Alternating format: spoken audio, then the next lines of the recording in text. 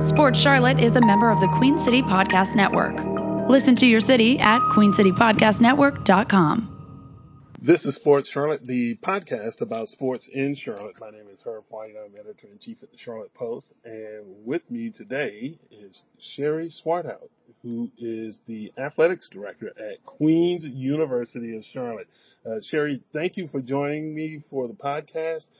And I know your hands are busy these days, maybe even a little busier than usual, even though it is summer break. But for an athletics administrator, is there really an off season? Yeah, that's a great question. I think everyone thinks there is, but there certainly isn't. And thank you, Herb, for inviting me on this morning. Really appreciate that. So the issue of the day, the issue of the year for that matter, I would imagine, is Queens making the leap to Division I. You are going to start the transition starting in July. It'll take 4 years, and you're headed to the ASun, formerly known as the Atlantic Sun. It's based in Atlanta, and Queens will become the 14th or 15th member school? The 14th. 14th. And some people who are familiar with athletics in Charlotte will say, this move has been a long time coming because you are beating up on everybody else in Division II. So it only makes sense that you move up to Division I. So walk me through the process of the decision by the university's board of trustees to make the jump now. Yeah, well, thank you for setting it up that way. Queens has a rich tradition in athletics, and of course it started with Dr. Wireman and his decision to bring intercollegiate co-ed athletics back in the late 80s, and then hiring Dale Layer, and then of course Jeannie King, and now myself being blessed to be able to be in this position. And we do have a strong athletic department, and we have been able to really lay a strong foundation, not just in a couple of sports, but across all of our sports. And we have what I like to call a robust sport offering. So we clock in at about 32 programs. We have 26 NCAA programs, and our student athletes are flourishing. We have almost 650 student athletes, and not only are they flourishing, which you acknowledged, athletically, they're doing very well, but also academically. And they're pushing the envelope at about a 3.4 cumulative GPA across those 650 athletes. And that's something that we're equally proud of. So from an athletic perspective, I think we've put ourselves in a really good position to make this transition. But you are correct in that it is a university decision. And maybe a long time coming. We have certainly revisited it and visited it a couple of different times in our history. I think that's what smart and good organizations do, right? We're constantly evaluating, trying to figure out what is that next best move? What is going to position us to continue to elevate this institution? And given all the success, but all the investment that our board has made in athletics, whether it's facilities or, just everything that goes into building out a well-rounded athletic department. We've been very fortunate in that. And I think that this evaluation, it took us a year. We worked really hard on a feasibility study starting back in May, doing some preliminary work, and had some subcommittees and some large meetings and a lot of conversation and individual meetings. And it just seems to make sense right now, to be able to raise the profile of the institution through sport, and the conversation around conference selection and choosing the ASun was a big one, definitely in that. We're so well positioned in the city of Charlotte. We will be the first Division I private institution in Charlotte. And that's, you don't get to do that very often. You don't get to be first very often. And so just a really monumental, opportunity for us as a university. Now, when you mentioned the private university in Charlotte being the first to make the leap, obviously you're not the first one in Mecklenburg County. That would be Davidson, which leads to my other question. In terms of raising profiles, this now opens the door for those competitions with not only Davidson, but Charlotte. And is that part of that equation? And whether it is or not, you can kind of dial us in on that. But what does that do for you in terms of the potential of playing, especially the high-profile sport of basketball against the likes of the 49ers and the Wildcats? Yeah, a little crosstown rivalry we'll have going on there, right? And thank you. Yes, of course, Davidson is in Mecklenburg County, and we're, obviously a little bit more closely aligned with the city of Charlotte. And so I appreciate you correcting me on that. The opportunity to play some of those crosstown rivalries is just, I think it's good for the city of Charlotte. We're a sports town. We love our sports. And you'll often hear President Lugo refer to kind of a three-legged stool, right? You've got Davidson, Charlotte, and now Queens. And all of us are doing the same thing to raise and lift the city of Charlotte through sport and academia. And so it's going to be fun, I can tell you that. And hopefully we'll build a lot of energy for college sports in the area. I tell you what, it will be bananas for basketball when this becomes, a regular thing here where the 49ers and the Royals and the Wildcats are doing that back and forth. But obviously you're talking about with your campus, you've got 32 sports. So these are rivalries that can be built throughout the ecosystem, whether it's swimming or tennis or basketball or whatever. Absolutely. There's no question. And oftentimes in the non-championship season, we'll compete against Charlotte or more often than not, Davidson.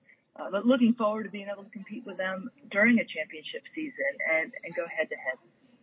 Yeah. And when you see the college landscape, and it's always evolving, and we're in an era now where football is driving everything. The realignments, the rivalries, what have you. Where does football fall into the equation at Queens, or is it part of the discussion?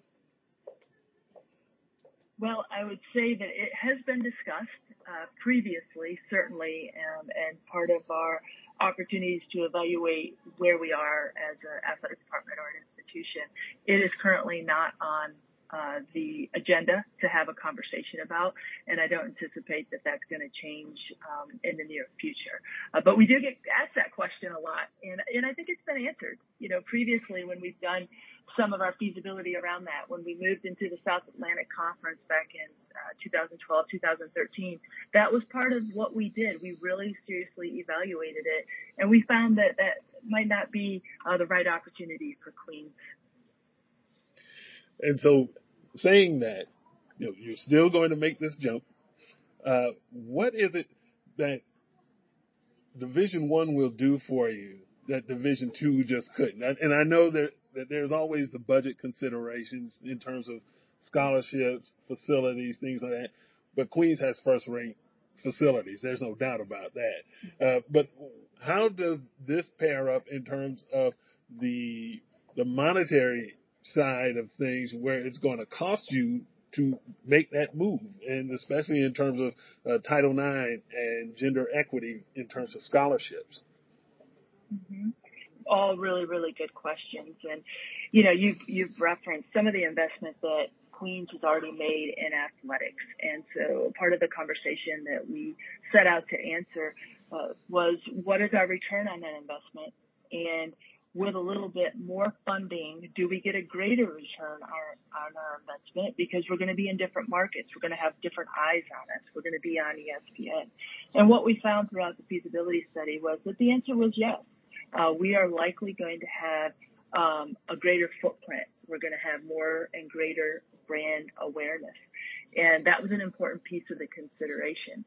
From a Title IX perspective, we have always invested really well in women's sports. and our men's sports. You don't get to be as successful as we are without doing both and doing both well. And so from that perspective, we're acutely aware of how to manage that and those expectations, and not just manage. I'd say we're going to be a leader.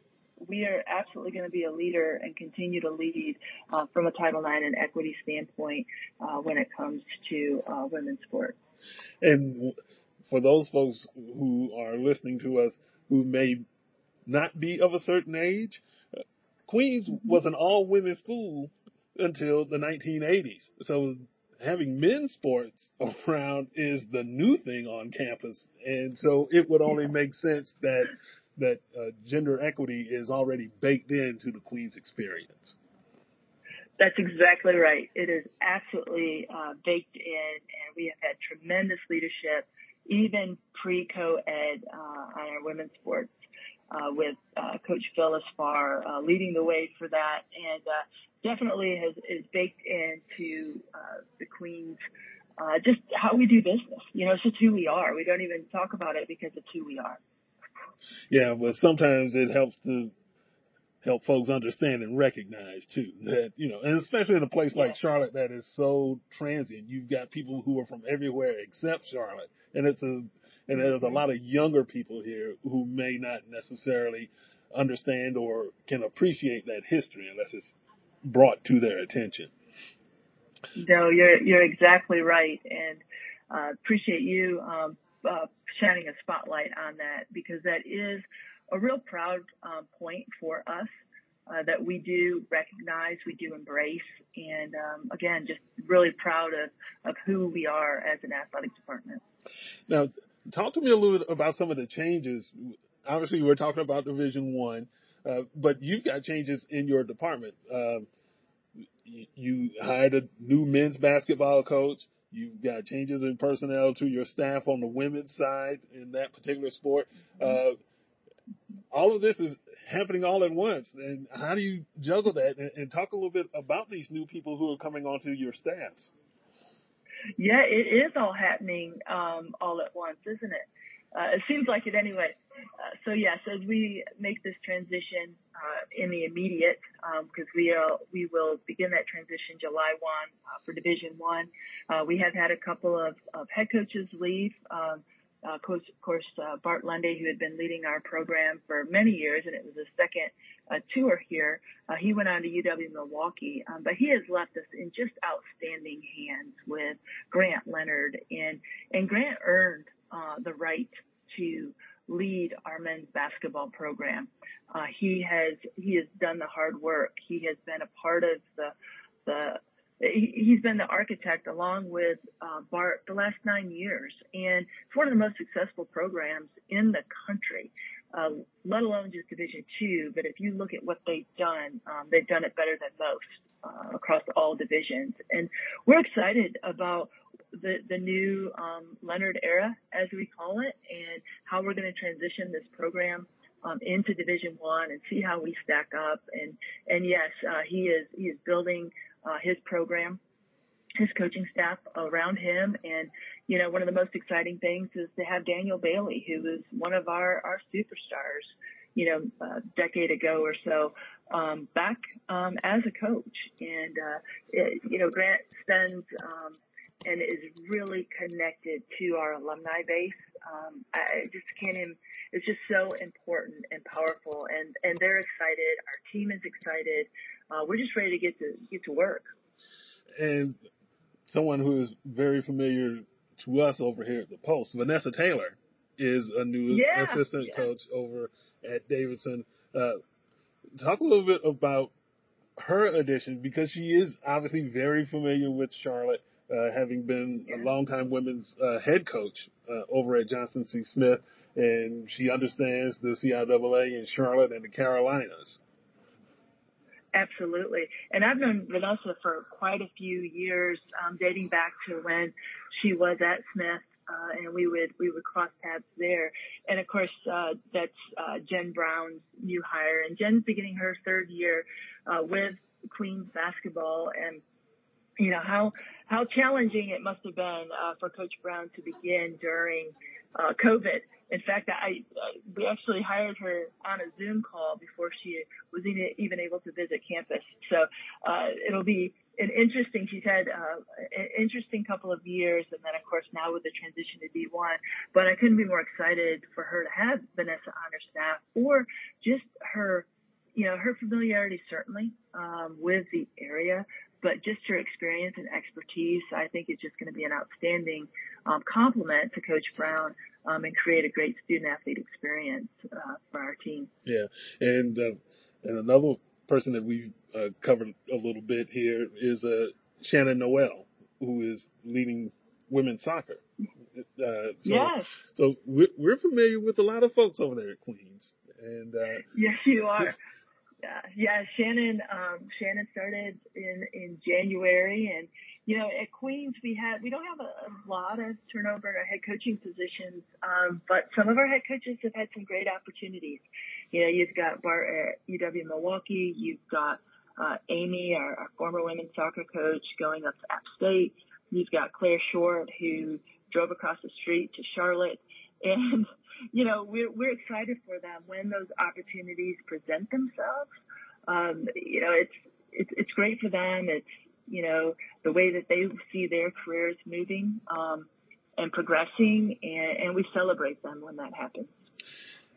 When you look at the landscape now in Charlotte sports on the collegiate level, you're going to have 3 Division I schools in the county, and it's, as you very well know, it's a very fierce sports market between the professionals on the one hand, high schools on the other. You've got the colleges and everything.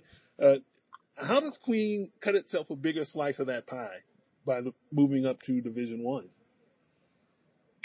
I think it's the brand awareness that happens when oftentimes people refer to us as the best kept secret. There's a lot of people in Charlotte that doesn't know about Queens. And so we are going to amplify that, and we're going to do it in a variety of ways. But what I would say is, yes, it's, from an athletic perspective, we're going to have more eyes on us. We're going to be competing against other Division I schools that already have the spotlight on them, that we're going to be able to join in on that. But I think what you're going to see at Queens is not just Queens athletics getting a spotlight. I think you're going to see the university as a whole, and maybe you've seen some of those highlights with our Charlotte Talent Initiative and some of the other key pieces that we've been able to do at Queens. But Queens is on the rise, and we are elevating not just athletics, but every area of this university you are going to see amplified and be a stronger player in the Charlotte market, even from a higher education standpoint. Yeah. And of course, I would imagine that alumni have some very strong reactions to the move. What's the overall reaction, whether it's alums or students or folks over there in the Myers Park neighborhood where you're situated? Yeah, great question. And, collectively, what I would say is that there is a ton of enthusiasm. I think a lot of folks had the same, response as you did, which was not surprising. Why did it take you so long? Those are a couple of the responses that we get. But I think they're genuinely interested to see how we continue to elevate athletics and the university. And the responses from the alumni is just, they're super excited. Can't wait to get back, to watch us play, to continue to follow us.